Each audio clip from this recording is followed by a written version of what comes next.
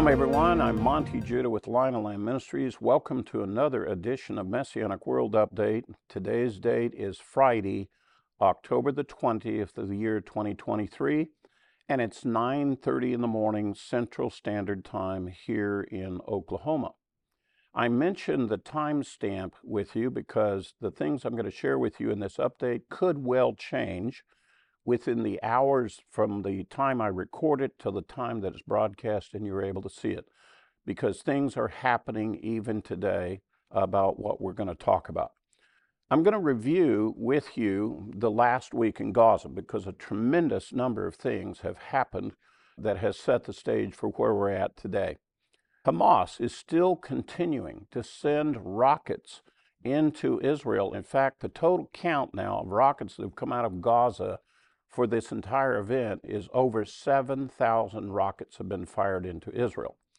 Israel is responding with a bombing campaign, and to put it in the words of what others are saying about that, Hamas is being intensively bombed like they have never been before. This is rapid, one after another bombing campaign the Israeli Air Force is carrying out.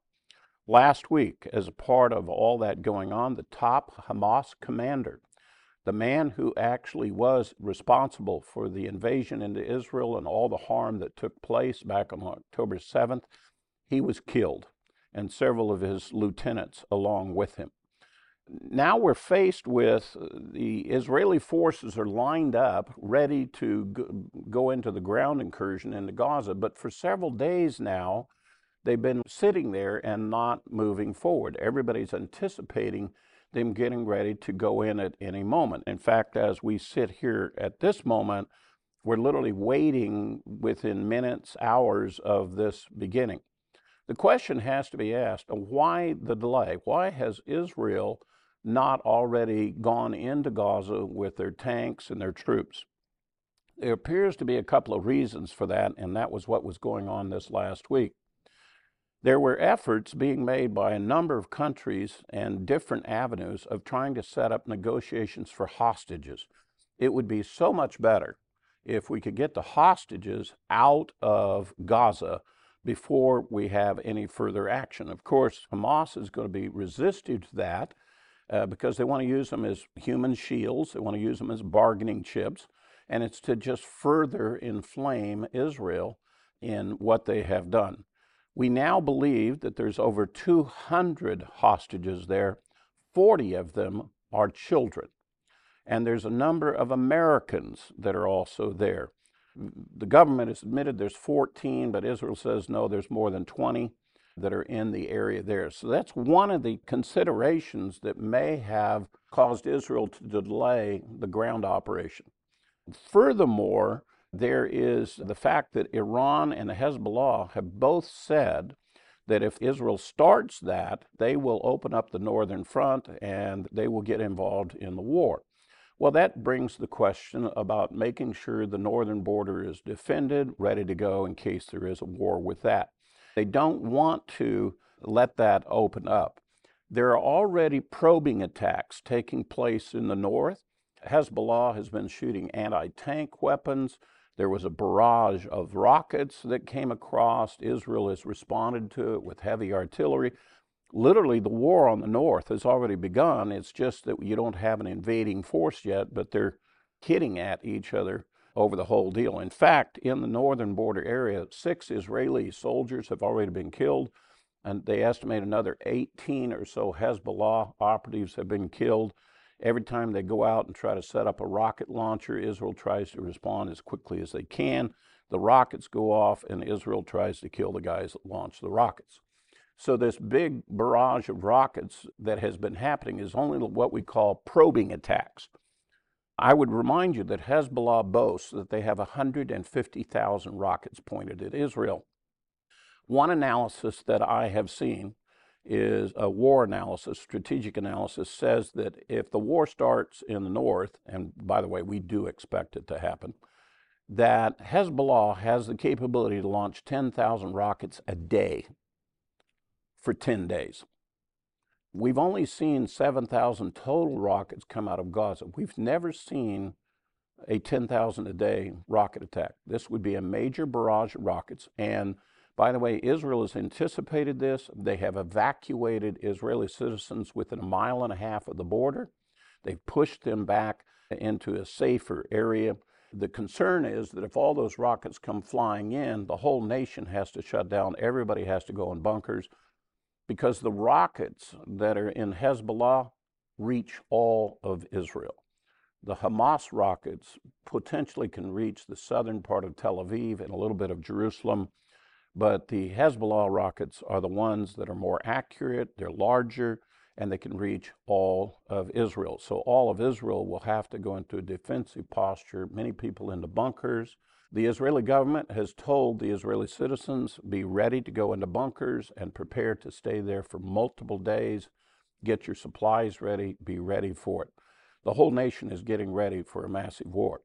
When that rocket attack comes, there's a very good possibility that there's 100,000 Hezbollah troops that will want to come across the border.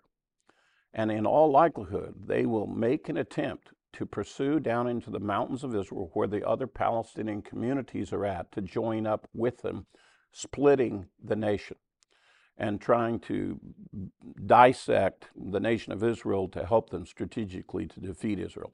It's a massive battle plan. It's well understood by Israel. They understand the concerns and they're trying to prepare. Now, let's also talk about the West Bank.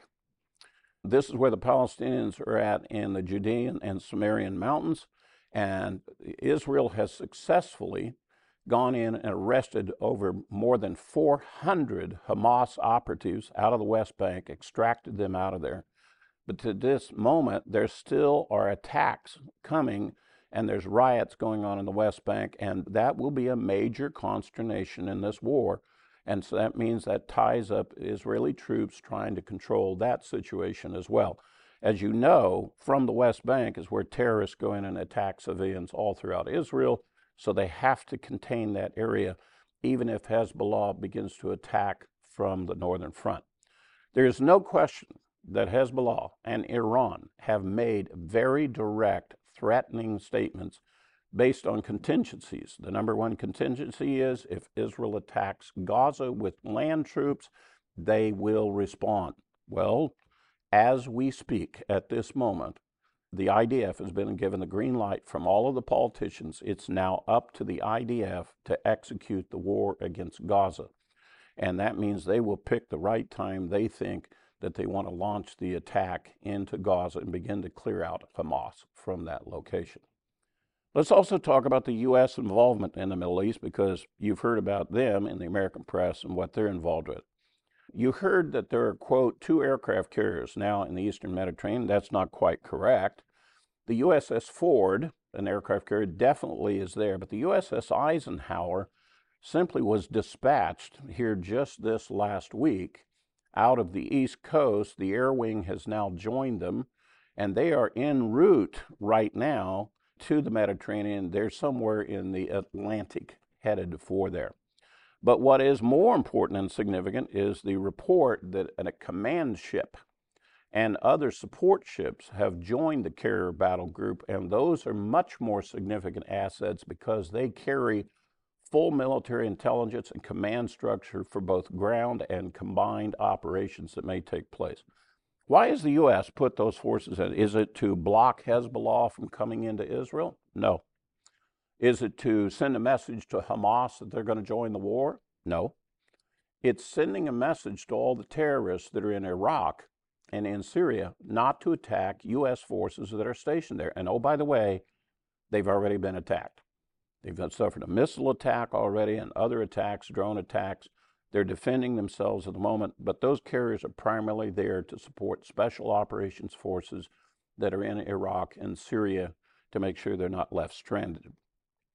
The special forces that are in Syria and Iraq are there to control movements of terrorist forces that are moving through those regions. In particular, they're monitoring what Iran is doing, trying to send things over into Syria. It ultimately goes to Hezbollah, and ultimately Hezbollah delivers to Hamas. And so they're part of the U.S. and allied coalition forces to block those things from happening. This last week, we had a very specific event happen. There was the reports that came from Hamas, and the U.S. media and world media began to report it immediately, that Israel had struck a hospital, a safe place in Gaza, and that hundreds, in fact, the report, more than 500 Palestinian civilians were killed at this hospital. Almost immediately, the uproar came to the whole world against Israel. And in the initial hours of the thing, it looked very bad for Israel, very great concern. And Israel released classified information, and they basically had to.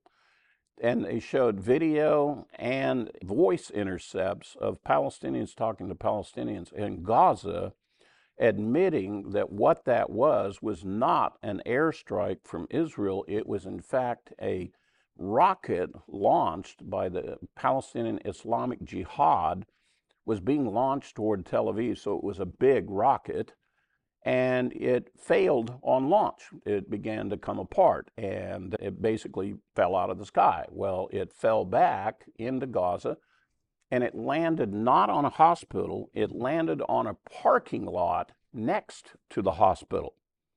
And it exploded, not only with its warhead, but because of all the rocket fuel that was still in the rocket. There was a big fireball that took place, and a number of people in the immediate area there were killed. Now, Israel came back and gave their intelligence to the world to show it was a rocket launched in Gaza that fell out of the sky and did the harm. It was not an Israeli airstrike. Of course, the world doesn't want to listen to that. The propaganda machine went into full order all over the world. Protests taking place all over in embassies, Israeli embassies, even U.S. embassies, blaming Israel and the United States for what took place. Here's the facts. It was an erring rocket.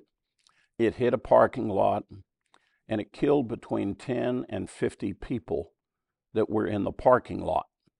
It was really a rather minor incursion. All it did was turn into a huge propaganda thing for Hamas to use all over the world. What it has revealed is the number of people in various nations that are actually pro-Palestinian, pro-Hamas, that are pro-terrorist against Israel, that are anti-Semitic against Jews. Not only have they exposed a whole bunch of it that is in Europe, they've exposed it here in the United States. We found out that here in the United States, we have major universities having pro-Hamas protests on campuses by, if you'll grant me permission for this moment, of very stupid intellectuals going out and thinking that they're doing some righteous thing because they think big old bad Israel is harming civilians. In truth of fact, there have been more than 450 rockets of those 7,000 they've launched that aired in flight, fell back onto Gaza, and have been killing Palestinians right and left. Hundreds of those rockets have fallen on Gaza. But this one was chosen for its effect, and Hamas decided to use it for propaganda. And it basically illustrates unbelievably how stupid the international media has left all of the rules of journalism, where they're supposed to confirm a story before they go broadcast it, and they willingly went out, set aside all the rules, and falsely accused Israel of this devastating thing. But you could say the silver lining in the cloud is that we've learned just how many enemies of Israel exist even in our nation. We've discovered that this new generation that's come along, they have forgotten the Holocaust. They have forgotten world history. They don't know world history. They don't know what this world has done to Israel in the past, is continuing to do so, and they've joined in ignorantly to also bring harm against Israel. Quite honestly, I fear for them, because I believe there is a God of Israel, and he's going to have something to say about that. So in summary, let's talk about what's really been going on. As I speak at this moment, we're waiting for the ground war to take place in Gaza. There is a full expectation that as soon as they do that, Hezbollah will begin their campaign. And by that, I mean massive launch of rockets, potential invasion by Hezbollah forces. Intel reports tell us that they're at the ready right now in those border areas. And there would be an attempt on the part of Hezbollah to penetrate down into Israel to reach the West Bank. I'm sure the West Bank will erupt and go with it. And the West Bank region is the area of what we call the Samarian and Judean mountains. That's a very significant place because I want to share with you in conclusion what I believe that we're about ready to see is a major Bible prophecy take place. Since Israel became a nation, that was a prophecy that was fulfilled in our generation. The Arab-Israeli wars that have taken place over the last 75 years, that has been a prophecy of Zechariah that's taken place. We've seen it. But there's a particular war described by Ezekiel chapter 38 and 39, in which there's a northern enemy, an arch enemy that's been around for a long time, that's going to attack Israel and penetrate down into the mountains of Israel. And I want to read some of the prophetic words to you to see that I believe that you and I are about to see these words become reality in our day. Let me begin first at Ezekiel chapter 38, beginning at verse 8, read a few verses for you. It says there, after many days you will be summoned, and in the latter years you will come into the land that is restored from the sword, whose inhabitants have been gathered from many nations to the mountains of Israel, which has been a continual waste, but its people were brought out from the nations, and they are living securely in all the land. The you part, it's talking about the enemy of Israel, the enemy to the north, and they're going to come into Israel, and that verse describes how the Jews have returned to the land of Israel in our modern day. Verse 9 continues, you, the enemy, will go up. You will come like a storm. It'll be in the air. You'll be like a cloud covering the land. It'll be a whole bunch of missiles flying over in the air. You and all your troops and many peoples with you. So it's going to be missiles in the air and troops on the ground. Thus says the Lord God, it will come about on that day that thoughts will come into your mind and you will devise an evil plan. And by the way, we already know what that plan is. You will say, I will go up against the land of the unwalled villages. I will go up against those who are at rest, that live securely, all of them living without walls and having no bars or gates. It's talking about modern Israel. And it continues on to say in verse 12, to capture spoil and to seize plunder, to turn your hand against the waste places which are now inhabited, and against the people who are gathered from the nations, who have acquired cattle and goods, and who live at the center of the world. Now, Ezekiel 38 is clearly describing an enemy to the north that's going to come into the land of Israel to attack Israel that has returned from having been in the nations. We're talking about these days.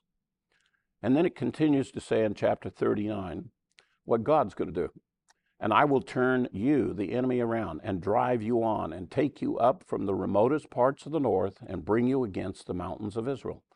I will strike your bow from your left hand and dash your arrows from your right hand.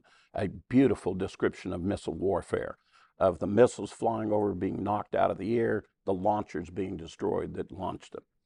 Verse 4, you will fall on the mountains of Israel, you and all your troops and the people who are with you, and I will give you as food to every kind of predatory bird and beast of the field. You will fall on the open field, for it is I who have spoken, declares the Lord God. And I will send fire upon Magog and those who inhabit the coastlands in safety, and they will know that I am the Lord. Now that verse description there particularly talks about how the enemy will come down through the valley of Armageddon, get into the mountains of Israel, and they're going to be slaughtered. They're going to be slaughtered in this attack. They will suffer massive death. Verse 7, here's why God's going to do this.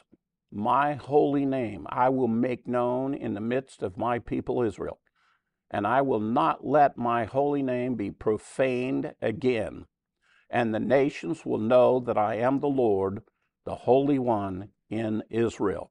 There's a very specific purpose to this war: to destroy the enemies of Israel. And by the way, serve notice to Israel and to serve notice to the world. There really is a God of Israel in the world. I believe this will be so dramatic, it will be literally changing the face of the world in terms of how we view our faith. The prophet Joel in chapter 2 speaks of this same northern army and about how God will vindicate Israel and destroy them.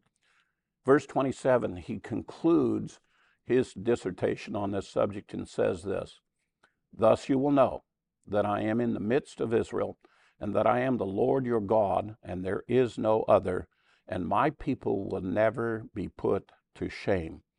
As we speak, this war is about to take place that I believe was described by the prophet Ezekiel and the prophet Joel.